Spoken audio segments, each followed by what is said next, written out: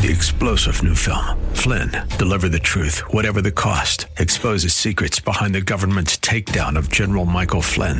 Flynn knew what the intel world had been up to. He ordered the first audit of the use of contractors. This set off alarm bells. He told the truth. He was the most dangerous person for Donald Trump to hire. They had to get rid of Flynn.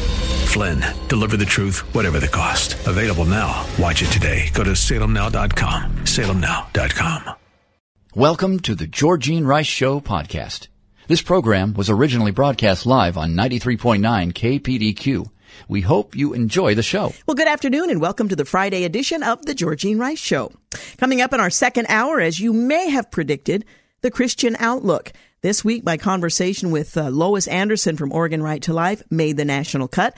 And we'll hear from Sarah Zylstra of the Gospel Coalition. She'll talk about the pro-life message and the recent election. And Nuri Turkel, author of No Escape, The True Story of China's Genocide of the Uyghurs, will talk about just that. All of that coming up with the Christian Outlook in the second hour of today's program. First, we'll take a look at some of the day's news, and James Blend will join me in the second half of this first hour with the lighter side of the news that will include a taste test. You're just going to have to stick around for more details on that. Well, Saturday evening snow flurries are likely to leave only a light dusting and end well before Sunday's frigid temperatures arrive, so say the meteorologists. Well, Portland is heading for another round of cold temperatures and possible snow flurries this weekend, although the city is most likely to see light dusting of snow that doesn't stick around. Dry conditions throughout the afternoon will continue into Saturday morning. Arctic air is expected to push southward Saturday night, lowering the temperatures, changing rain showers into snow showers. The cold front could arrive as early as 5 p.m. on Saturday, and that, of course, would cause snow levels to quickly move to lower elevations and set up evening snow flurries between 6 and 9 p.m. in the Portland area, although rapid gusting east winds will clear that out fairly quickly. Anyway, snow will be falling, but it's not expected to stick or accumulate. It's just going to be very, very cold. Well, a Colorado Court of Appeals judge ruled against Christian baker Jack Phillips on Thursday after he appealed an earlier court decision requiring him to bake a cake for an individual's gender transition. Phillips won a previous case at the Supreme Court in 2018 after he declined to make a wedding cake for a same-sex couple, but was sued again in March of 2021 after a transgender individual wanted Phillips, who owns Masterpiece Cake Shop, to make a cake that was blue on the inside and pink on the outside, or the other way around. Well, Alliance for Defending Freedom announced in a press release on Thursday that the Colorado Court of Appeals had ruled against Phillips, but said that a plan was already in motion to appeal that ruling. And Ronna McDaniel won re-election as chairwoman of the Republican National Committee on Friday in a closed-door vote conducted by members. The incumbent handily defeated California attorney Harmeet Dillon and MyPillow CEO Mike Lindell, securing 111 votes to Dillon's 51 and Lindell's 4, according to a source present for the vote. There was also one write-in vote for Republican New York Congressman and former gubernatorial candidate Lee Zeldin. The GOP's disappointing losses in the midterm elections prompted fractions within the party and the conflict. Some members pitched electing a new leader for the committee, or rather to the committee, who could steward the party to better electoral results. Ahead of the Friday election, Florida Governor Ron DeSantis told Charlie Kirk, founder of the conservative Turning Point USA, "I think we need to get some new blood in the RNC." Perhaps that's true, but it won't be this time around. Bracing for impact, major U.S. cities are prepping for possible violence after the Atlanta riots and with the Tyre Nichols video release. So far, nothing has erupted. Graveyard shift. Well, Representative Matt Gaetz, a Republican from Florida, introduced the Preventing Extreme Negligence with Classified Information Licenses, or PENCIL, resolution on Thursday that would bar Representative Adam Schiff, the Democrat from California, from accessing any classified information. The resolution expresses the sense of the U.S. House of Representatives that Congressman Adam Schiff should not have access to classified information, should be investigated by the House Ethics Committee, and should have his comments made during any proceeding of Congress regarding Russian collusion and the Trump campaign officially struck from the record, Gates' office said in a statement. You might recall that he announced, Representative Adam Schiff, that he intends to run for the Senate in California just yesterday. Well, a pastor who had been repeatedly jailed over COVID protocols is set to face his final trial. And in the document debacle, former officials say Merrick Garland has multiple options for handling the Vice President or former Vice President Pence classified records probe. Governor DeSantis is proposing making child rapists eligible for the death penalty by foregoing a unanimous jury verdict. A level playing field, Elon Musk met with Speaker Kevin McCarthy and Hakeem Jeffries to ensure Twitter will be fair. Really uncomfortable, a superintendent in Arizona, previously honored by the Obama White House for being a champion of change, blasted the white race, apparently every member, as problematic and said they collectively, every single one, really, really uncomfortable in an unearthed media interview. Senators have been blocked from viewing documents seized from both Donald Trump and Joe Biden. The senators in both parties voiced their frustration after they left a closed-door briefing on Wednesday with National Intelligence Director Arvil Haines, who declined to show them copies of the classified documents discovered at either of the president or former president's homes or otherwise overseen facilities. Haines also refused to discuss the sensitive material, citing ongoing special counsel investigations, according to members of the Senate Intelligence Committee. The border crisis is claiming lives as fentanyl deaths soar. The New York Post reports that fentanyl seizures across the U.S. southern border continue to skyrocket, with 9,400 pounds of the killer drug seized between October and December, a 241% increase year on year, according to federal figures. The synthetic opioid continues to poison the country, and smugglers are eschewing other drugs to bring it in, with fentanyl busts increasing 52% month on month in December. As I mentioned, Representative Adam Schiff announced a Senate run and immediately gets attacked by a progressive group. Representative Schiff announced Thursday that he will be launching a campaign for Senator Dianne Feinstein's California seat in 2024. He was recently removed from the House Intelligence Committee by Speaker McCarthy in response to the former's conduct as a lead investigator during the Trump impeachment hearings. The progressive group was quick to attack Representative Adam Schiff after he announced his bid for California U.S. Senate seat on Thursday. Adam Schiff plays the role of Trump antagonist on TV, but a recent book details how he stalled and undermined leaders trying to hold Trump accountable in Congress.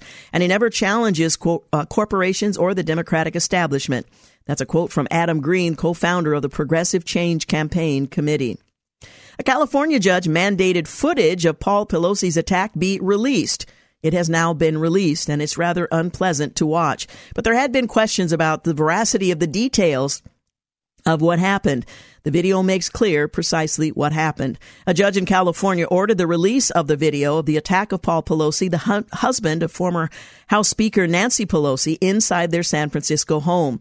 The San Francisco Superior Court Judge Stephen Murphy denied a request by prosecutors Wednesday and declared that there is no reason to keep the footage secret after it was aired by the prosecution during a preliminary hearing last month. A U.S. operation in Somalia killed senior ISIS leader and 10 other ISIS members. The military operation on Wednesday killed the ISIS leader and 10 others, 2 senior administration officials said on Thursday, from a mountainous cave complex in northern Somalia. Bilal al-Sudani is assessed to have supported ISIS expansion and activities across Africa and beyond the continent. Military officials anticipated capturing him, but the enemy combatants' response resulted in his death and the deaths of others, senior administration officials said, adding that there were no casualties among the American service members or civilians. They describe him as a terrorist of significance, while U.S. forces were able to gather new intelligence on future ISIS plans as well. A California judge blocked a law punishing doctors for disseminating misinformation. The judge blocked the California law that sought to penalize doctors who spread misinformation or disinformation by someone's definition about COVID-19, while he considers a pair of lawsuits challenging it on free speech grounds. Senior U.S. District Judge William Shub of Sacramento ruled on Wednesday that the Assembly Bill 2098, which was signed last October by the governor, Gavin Newsom, was too vague for doctors to know what kind of statements might put them at risk of being penalized. You're listening to The Georgene Rice Show. Quick break. We'll continue to look at the hard news and the lighter side of the news coming up in the second half of this hour. You're listening to The Georgene Rice Show podcast. It's aired on 93.9 KPDQ. Hey, welcome back. You're listening to The Georgene Rice Show. Well, Intel Corporation said on Thursday it expects to lose money in the current quarter, surprising investors with a bleaker than expected outlook for both the PC market and slowing growth in its key data center division as well. The company's shares fell 9% in trading after the bell. Denmark plans to boost armed forces by drafting women. They plan compulsory military conscription for women as the Nordic country seeks to significantly boost the size of its armed forces. The move can help Denmark meet its requirement under its NATO membership, but it would also be beneficial for the military if it had more women employed. So says the country's defense minister and deputy prime minister. Women currently comprise less than 10% of Denmark's armed forces. Norway became the first NATO member to begin drafting women in 2015. Denmark announced last month it will increase defense spending by $660 million to hit the NATO benchmark of 2% of GDP, going toward the country's military budget. Democrats are unhappy with Ron DeSantis rejecting advanced placement African American studies for students. Several Florida students say they plan to sue the state and Governor DeSantis over the state's rejection of the studies course in state schools. The law is backed by civil rights attorney Crump and attorney Craig Winselhund, who will be representing 3 AP Honors high school students. In an unprecedented development filled with implications for American studies, the Illinois Governor J.B. Pritzker is now demanding the role played by Black queer Americans be included in College Board's soon-to-be revised AP African American Studies. And Education Commissioner Manny Diaz says despite the lies from the Biden White House, Florida rejected an AP course filled with critical race theory and other obvious violations of Florida law. We proudly require the teaching of African American history. We do not accept woke indoctrination masquerading as education. So why unemployment is low? Why is it? Well, the number of prime working men ages 25 through 54 who have effectively dropped out of the workforce has grown over the last several decades and now totals some 7.2 million. Labor force participation for men in 1953 was 98%. Fast forward to today, and that rate has dropped to 89%. Mike Rowe of Dirty Jobs fame observes that for several million working age men, when it comes to employment opportunities, they've chosen to do nothing. Jay Timmons, who heads the National Association of Manufacturers, notes that there are more jobs than people to fill those job openings, which he says is the number one problem for 99% of manufacturing companies. He adds that the average pay for manufacturing jobs is over $31 an hour, which is not small potatoes. So what explains this increasing dropout rate of men from the workplace? Well, there are several factors, including negative stereotypes associated with manufacturing jobs, a lack of skills, and the number of working-age men with criminal records. It turns thanks to fewer fathers at work. Finally, there's Uncle Sam. An increasing number of men are living off of government handouts and benefits. And what are these non-working men doing? Well, they have effectively become couch potatoes. As data shows, these men are averaging nearly 7 hours a day watching television and playing video games. The so-called Rainbow Mafia is still after Christian cake baker Jack Phillips.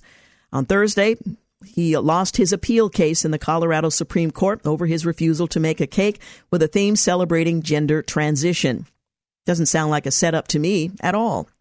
Modern art or pagan idol? The Appellate Division Courthouse in New York City recently had a new 6-foot sculpture fixed to its roof that is meant to honor the late U.S. Supreme Court Justice Ruth Bader Ginsburg.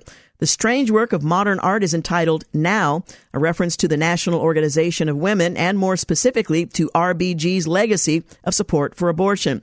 The bronze statue is a figure of a woman with large braids on each side of her head curling in the shape of something resembling a ram's horn. cartoon. Protruding from the place of the statue's arms are octopus-like tentacles twisting in on each other. And at the statue's base, the figure is rising out of a lotus flower. Well, the artist explained that the statue is a fierce woman and a form of resistance in a space that has historically been dominated by patriarchal representation. Would have been nice if it had just been a woman challenging patriarchal representation. Rather, we have a rather mythical creature that some say represents Medusa. Others say it turned abortion into a pagan idol of worship to put on the courthouse. Well, Brian Kemp declared a state of emergency to deal with Atlanta's domestic terrorism. And unconstitutionally vague, a judge blocks California's COVID misinformation law. A Biden judicial nominee failed to explain the basics of the U.S. Constitution during a confirmation hearing. And former President Trump stopped in New Hampshire ahead of a South Carolina visit on Saturday. His campaign, at least he's attempting to kick it off. AP Stylebook recommends getting rid of the labels. In other words, like the French or the poor. So it's now fallen into disfavor. More's the pity.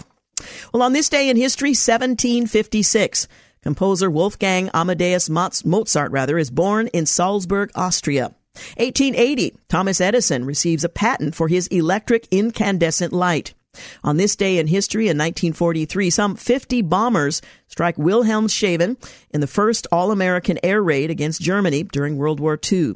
1945, on this day in history, during World War II, Soviet troops liberate the Nazi concentration camps Auschwitz and Birkenau in Poland.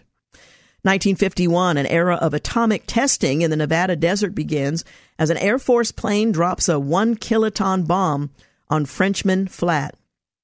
On this day in history, 1967, astronauts Virgil I, Gus Grissom, and Edward H. White and Roger B. Chaffee die in a flash fire during a test aboard their Apollo spacecraft.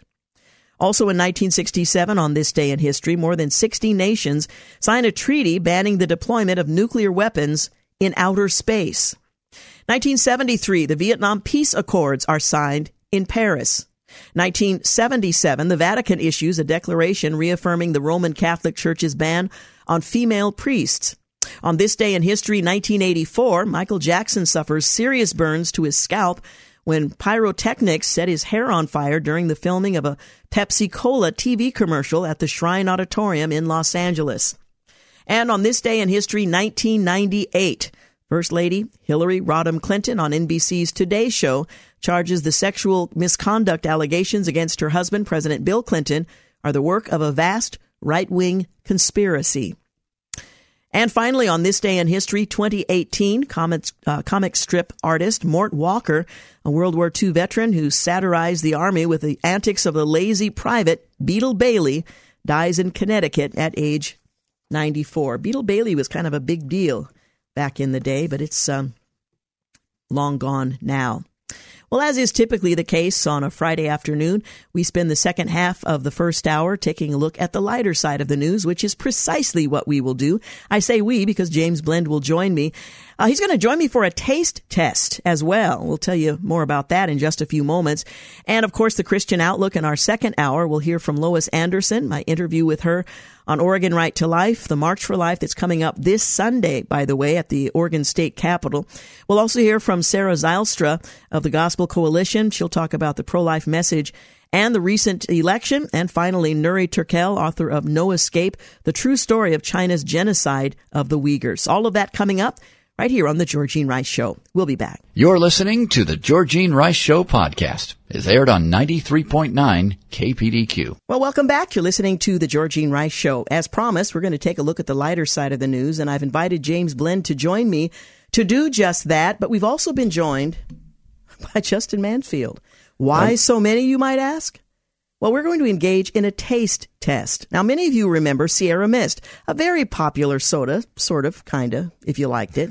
Well, it's been sidelined again. Pepsi's new contender in the lemon lime soda wars. Did you know there are lemon lime soda wars? Well, anyway, Starry is the new contender. It has replaced Sierra Mist. Now, this is just the latest move by the beverage company to compete with Sprite, which is Coca-Cola's lemon lime soft drink, which has captured 7% share of the $82 billion U.S. soda market, according to Bloomberg. Now, Sierra Mist held just 0.1%, which explains why their newest offering, named Starry, is what we're going to be taste testing today. Starry, who came up with the name?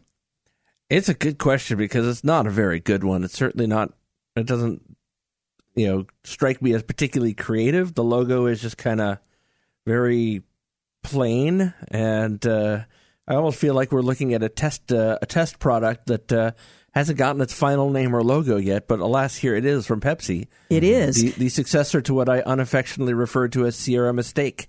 Yeah. And this may be either Starry or, as you said earlier, Starry or Sorry. We'll find out. Yeah. Now, all the bottles are about the same. They're all green and yellow and white. It's lemon lime, of course. The 7-Up, which we'll be taste testing, is a green bottle. The Sprite is the clear bottle with the green label. And then Starry has sort of a bright green and yellow top and design around it with a big lemon. Now, so it's clearly designed for Instagram. Well, the question is it going to be a big lemon? Because this may not measure up to what people actually like. So we're actually going to taste test the beverage. Let's begin with the 7-Up. Which, of course, is the original. Each of us. Classic 7-Up. Each of us has a bottle of the 7-Up, and we're going to... Okay. Now, is there a protocol to taste testing soda? Do you swish it around in your mouth? Do you smell it first? Do you swish it around the glass? I mean, where do we spit it out at? I think not anywhere in the studio. Okay. Okay, so I'm swirling it around in my glass. Hold it in your mouth until I don't know why. Okay. Okay, here we go. Yep, definitely 7-Up. Yep, the classic flavor. Tastes very 7-Up-y. Mm-hmm. Not overly bubbly. That's always one thing I've liked about 7-Up. And not overpoweringly sweet. Never has been. Okay, I'm going to try a little more. Okay, traditional 7-Up tastes just like 7-Up. Traditional 7-Up. I feel like maybe we did need an experiment to determine that, but well, we're just comparing it to the final version. And any excuse for a end of the workday, work week sugar high. Okay, now we're going with Sprite. We forgot our palate cleanser. What would that be with soda pop? Water, I guess. I don't know. That's fine. I'd say a chocolate. Maybe a piece of pie. Chocolate is a palate. A donut. I admit to donuts. In bacon? being How about full bacon? disclosure, Bacon. Sprite has always been my favorite. Okay, so you do have a built-in bias. I do have a built-in bias. I'm going to pour some in. I may have had one with lunch this afternoon earlier. So you may have disqualified yourself. I may have. Let's taste it, gentlemen. It's bubbly. Mm-hmm. Sweeter than the 7-Up. Always has been. Sweeter than the 7-Up. And definitely more noticeable side by side. Yeah. Okay. And it's what did they used to refer to it? The refreshing taste of lemon? Lemon, yes. Lemon. Mm-hmm. Yeah. All right. Well, there you have it. The familiars. The popular. Now we're going to the new, the untested, the untried. Starry. Wow. I'm not really getting that, but open that up. 20 years ago, would any of us believe that we were going to be drinking Starry? I don't think so. Okay. No, we were still mourning the loss of Slice. The previous. I've forgotten all about that. Yes. Slice was, the predecessor to Sierra Mistake. Was Slice, and there was actually Orange Slice as well. I remember will say, that. putting the cup up to my nose, it has, if you will, more nose to it than the other two. For crying out loud. Ain't There's nothing but a little soda bit pop. more Well, they just of put a more bouquet. chemicals. You're right, it does have more of a smell. Which can be a good thing or a not so good thing. Here we go. Especially because it kind of smells slightly like Alka-Seltzer. It's, of course, no caffeine, lemon lime flavored soda. Here we go. 0 sugar versions are also available. This one has straight up the sugar that everyone eschews. Fructose corn syrup. Mm-hmm. Yeah. That was the one positive about Sierra Mistake. They used real sugar. Yeah, so this one interesting. doesn't. Okay, I haven't tasted it yet. Here we go. Well, it may smell like Alka-Seltzer, but it doesn't taste like Alka-Seltzer. It is at least I feel it's the most carbonated of the three. Yeah, and all 3 bottles were opened at the same time, brand new bottles. So they would be approximately their intended carbonation. Yeah, I don't know. I'd say, without having it side by side to compare, it does to me. It's more pleasant than Sierra Mistake. Mm-hmm. See, I don't remember Sierra Mistake, so I only got it really when I Oh, it was absolutely had no terrible. choice. And there was no other option. I didn't like it from the beginning, and I just don't see why this would be necessary. I guess they're trying to compete, but I don't know why it this all is started necessary. about 30 years ago, if I remember right, when Pepsi tried to buy 7-Up.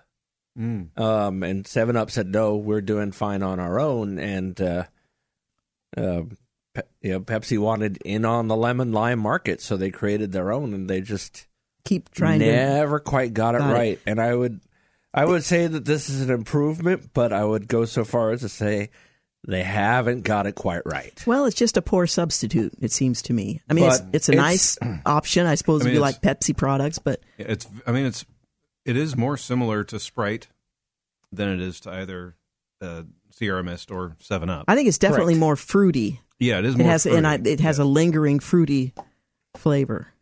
Yeah, I mean, it's one of those things that probably the main times I'm going to drink this is at Taco Bell, and quite frankly, the spices at Taco Bell cancel out the taste of the sodas anyway, which is why I was able to handle Sierra Mist there. But well, the Federal Communications Commission requires us to broadcast in the public interest. Absolutely, and I think what we have done here today is save people from having to try this on their own.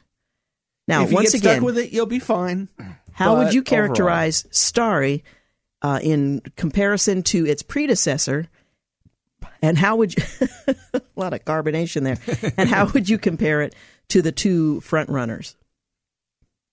James? I would say that it is definitely a step forward for Pepsi, but they still remain trailing in third place. Justin? Yeah, I would agree. It's more drinkable than Sierra Mist was, which always kind of tasted like some sort of cleaner to me. I want to know how more you know what fruity. cleaner tastes like. Well, when it's left over. Oh, true. You haven't rinsed out the cup all the way, and Ooh. Anyway, it just kind of gave me that impression. My assessment is that they're all lemon lime, and if you put ice in a cup, I'm going to drink any one of them. It makes no difference to me. Oh, there you go. Yeah. Discerning.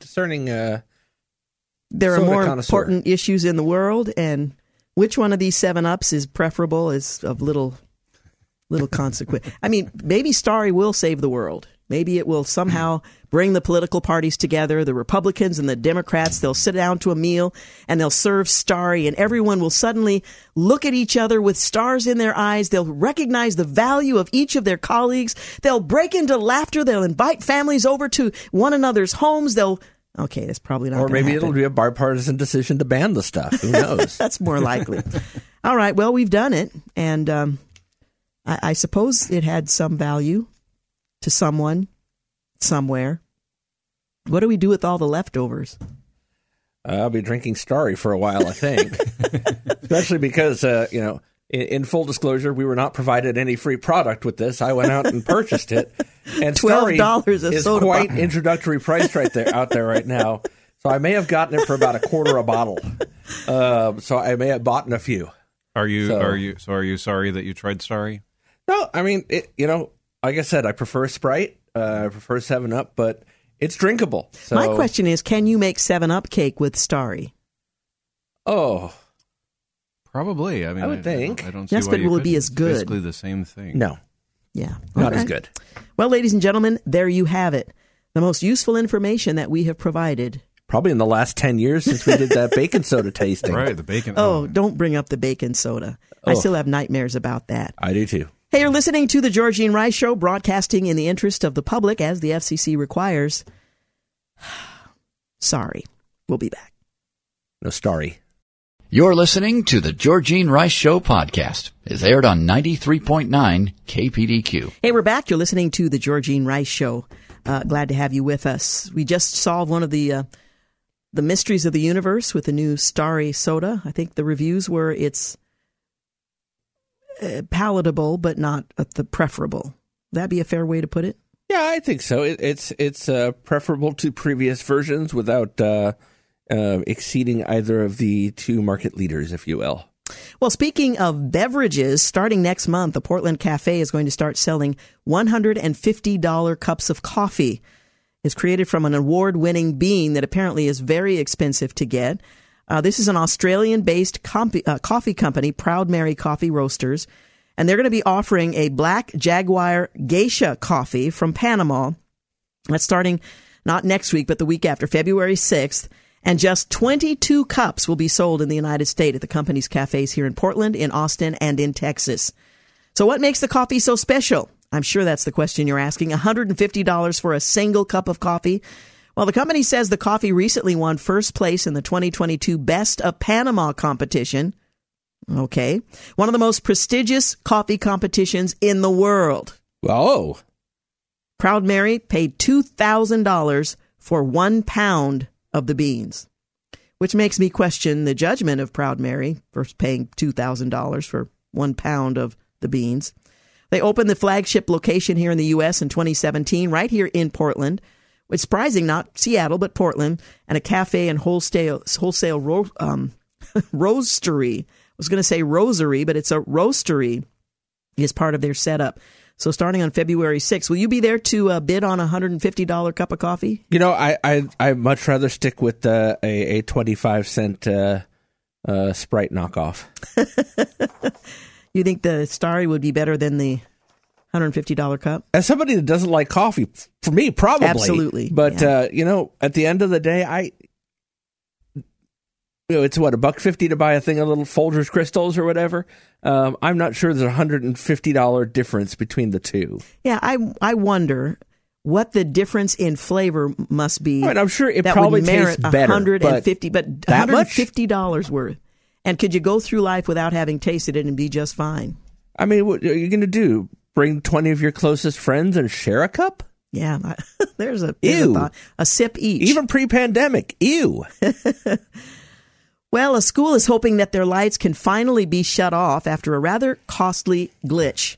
They're hoping that the lights at a Massachusetts high school is going to be able to turn the lights off by the end of next month, not this month, by the end of next month, about a year and a half after a computer glitch kept the lights on night and day.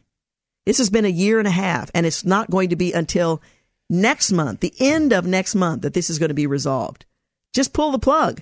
Well, the unusual challenge faced by the regional high school located in western Massachusetts means that there has been no way to turn the lights off short of unscrewing bulbs or flipping circuit breakers that leave entire sections of the building in the dark. So this has been quite a conundrum for them. We're very much aware that this is a waste of taxpayers' money, a significant amount of money, says the assignment superintendent of finance at the school. And we have been doing everything that we can to get the problem solved. He estimated the extra cost to the district for the nearly 7,000 lights and the 248,000 square foot building is in the thousands of dollars a month, but not in the tens of thousands of dollars. I guess that's some small consolation. The school serves about 1,200 students from the towns of Wilbraham and Hampton in Massachusetts. My understanding is early on in this problem, they did find a potential solution that they thought was going to work, and it almost worked. They installed all over the school the clapper, and then they had a pep rally, and that's when things went bad. They went bad. They went bad. Can you imagine 24/7 lights on everywhere in the whole school? That's the kind of thing I'd have nightmares. There's always school going on. Yeah. Oh. Well, Americans reportedly consume 15 billion quarts of popcorn per year, and this past week was National Popcorn Day. What better way to celebrate than by learning a bit of history? Of course, the celebration has now come and gone, but according to the National Popcorn Board, and yes, there is a National Popcorn Board, it's the oldest known ears of corn that were popped are from about 4,000 years ago and were discovered in current-day New Mexico in 1948 and 1950. Meanwhile, History.com reported in 2018 that there were traces of popcorn in 1,000-year-old Peruvian tombs. So if you want to be buried, you want to be buried with a little popcorn, apparently. The snack became a common food in American households in the mid-1800s, according to history.com. Popcorn was popular for late-night snacks by a fire and at picnics, the website reported. In the 1890s, Charles Crestor created the first popcorn popping machine, and by 1900, he created a horse-drawn popcorn wagon, which led to mass consumption of the snack. Popcorn didn't hit movie theaters until the Great Depression, according to Smithsonian Magazine. In fact, the movie theaters that started selling popcorn were able to survive the Great Depression, while other movie theaters had to close because of poor sales. The first microwavable popcorn bag was patented by General Mills in 1981. Today, Americans consume 15 billion quarts of popcorn per year, according to the National Popcorn Board. So there you have it. You know, that 4,000-year-old popcorn is still available today. You can get that right now in abundance. During the top of the hour break, I'll tell you which movie theater in Portland carries it regularly. On the floor? No, not on the floor. That's the sad part. Oh, wow. I remember when Jiffy Pop came out, I thought that was the coolest thing ever. Oh, my goodness, it was. And it would, for those who are too young to remember, it would pop up and it would be kind of a balloon over the top of the pan. And that was absolutely I used to beg thrilling. my parents to buy Jiffy Pop at the grocery store when I was a kid. The problem is it didn't pop a whole lot of popcorn, and it didn't pop all that well, but it still They still make it. You can still get it. They still do. Well, in Brussels, they are very environmentally minded, and they are recycling human hair to protect the environment. Coiffeurs across Belgium are sweeping up and bagging their hair clippings from their customers and then handing it over to the NGO that recycles it to protect the environment. The Hair Recycle Project feeds locks and tresses into a machine that turns them into matted squares that can be used to absorb oil and other hydrocarbons polluting the environment, or made into biocomposite bags of human hair. Project co-founder explaining that 1 kilogram or 2.2 pounds of hair can absorb 1.8 to 2 pounds or 2 gallons, I should say, of oil and hydrocarbons. The mats can be placed in drains or soak up pollution in water before it reaches the river. I would just like to sweep up my haircut clippings and just glue them back on, especially in my bald spot. That would be most helpful for me. Well, there is that. I mean, I'll go to that recycling. You might want to be in touch with Belgium. They might be willing to loan you a little square. It's like those carpet samples they used to sell at the carpet stores. Where, it would be something of a carpet. Yeah. An Oregon woman whose suitcase was lost during a United Airlines flight home from Chicago said she was reunited with her bag. That's not altogether surprising, but it was 4 years later, and it took a detour to Central America. Ooh. April Gavin posted a series of videos to TikTok explaining how her luggage was lost by the airline when she flew home from a business trip in Chicago way back in 2018. She said after several months of searching, the airlines informed her that the bag's disappearance was a mystery. She was compensated for some of her lost items, but not all of them. She said that she was shocked to receive a phone call this week informing her that her suitcase had turned up at an airport in Houston. She said she was further surprised that it had arrived on a flight from Honduras. So who knows where it spent most of that 4 years. It was in Honduras, and who knows where else it went, she said. But it came from Honduras, went to Houston, and they called me. Well, Gavin said the bag was slightly damaged and worn, but its contents were intact. She said the United Airlines told her part of the difficulty in tracking the bag was that it hadn't been properly scanned when she checked it before flying to Chicago. You know, it reminds me, a couple of years ago, I ordered something from a certain large online ordering firm, and it was coming by U.S. mail, and it went to Hawaii before it came here. And I said at that point the same thing I'll say here. The luggage had more fun than most people do on their vacations. Well, probably. I mean, that's the thing. It's a world traveler, and here we are stuck at home. Sad. Yeah. Well, a University of Michigan student is one of the world's foremost speed cubers, a person capable of quickly solving a Rubik's Cube. He also is an accomplished violinist, and while we don't have time to go into the details, he says that the two fields go hand in hand. Maybe we'll revisit this next week, but Rubik's Cube and I want to know more. Violin, absolutely. Hey, we need to take a break. We've got news and traffic here at the top of the hour, and in our second hour, the Christian Outlook. So stay with us. Thanks for listening to the Georgene Rice Show podcast.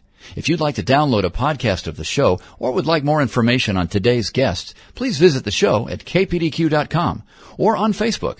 Follow the show on Twitter at GRice Show and like us on Facebook. And join us live every weekday at 4 for more critical thinking for critical times on 93.9 KPDQ. 3-star General Michael J. Flynn, head of the Pentagon Intelligence Agency, knew all the government's dirty secrets. He was one of the most respected generals in the military. Flynn knew what the intel world had been up to. He understood its funding. He ordered the first audit of the use of contractors. This set off alarm bells. The explosive new documentary, Flynn, Deliver the Truth, Whatever the Cost, uncovers the facts behind this scandal. Flynn told the truth. He was the most dangerous person for Donald Trump to hire. I find out the worst enemy that I'm going to face in my life is right here in America. They took my assessment and they wanted me to change it. And I was like, I'm not changing it. They had to get rid of Flynn. With in-depth interviews, archival footage, and never-before-seen personal records of the man behind the headlines. I just felt like I was drowning. Flynn, Deliver the Truth, Whatever the Cost. Available now. Watch it today. Go to salemnow.com. salemnow.com.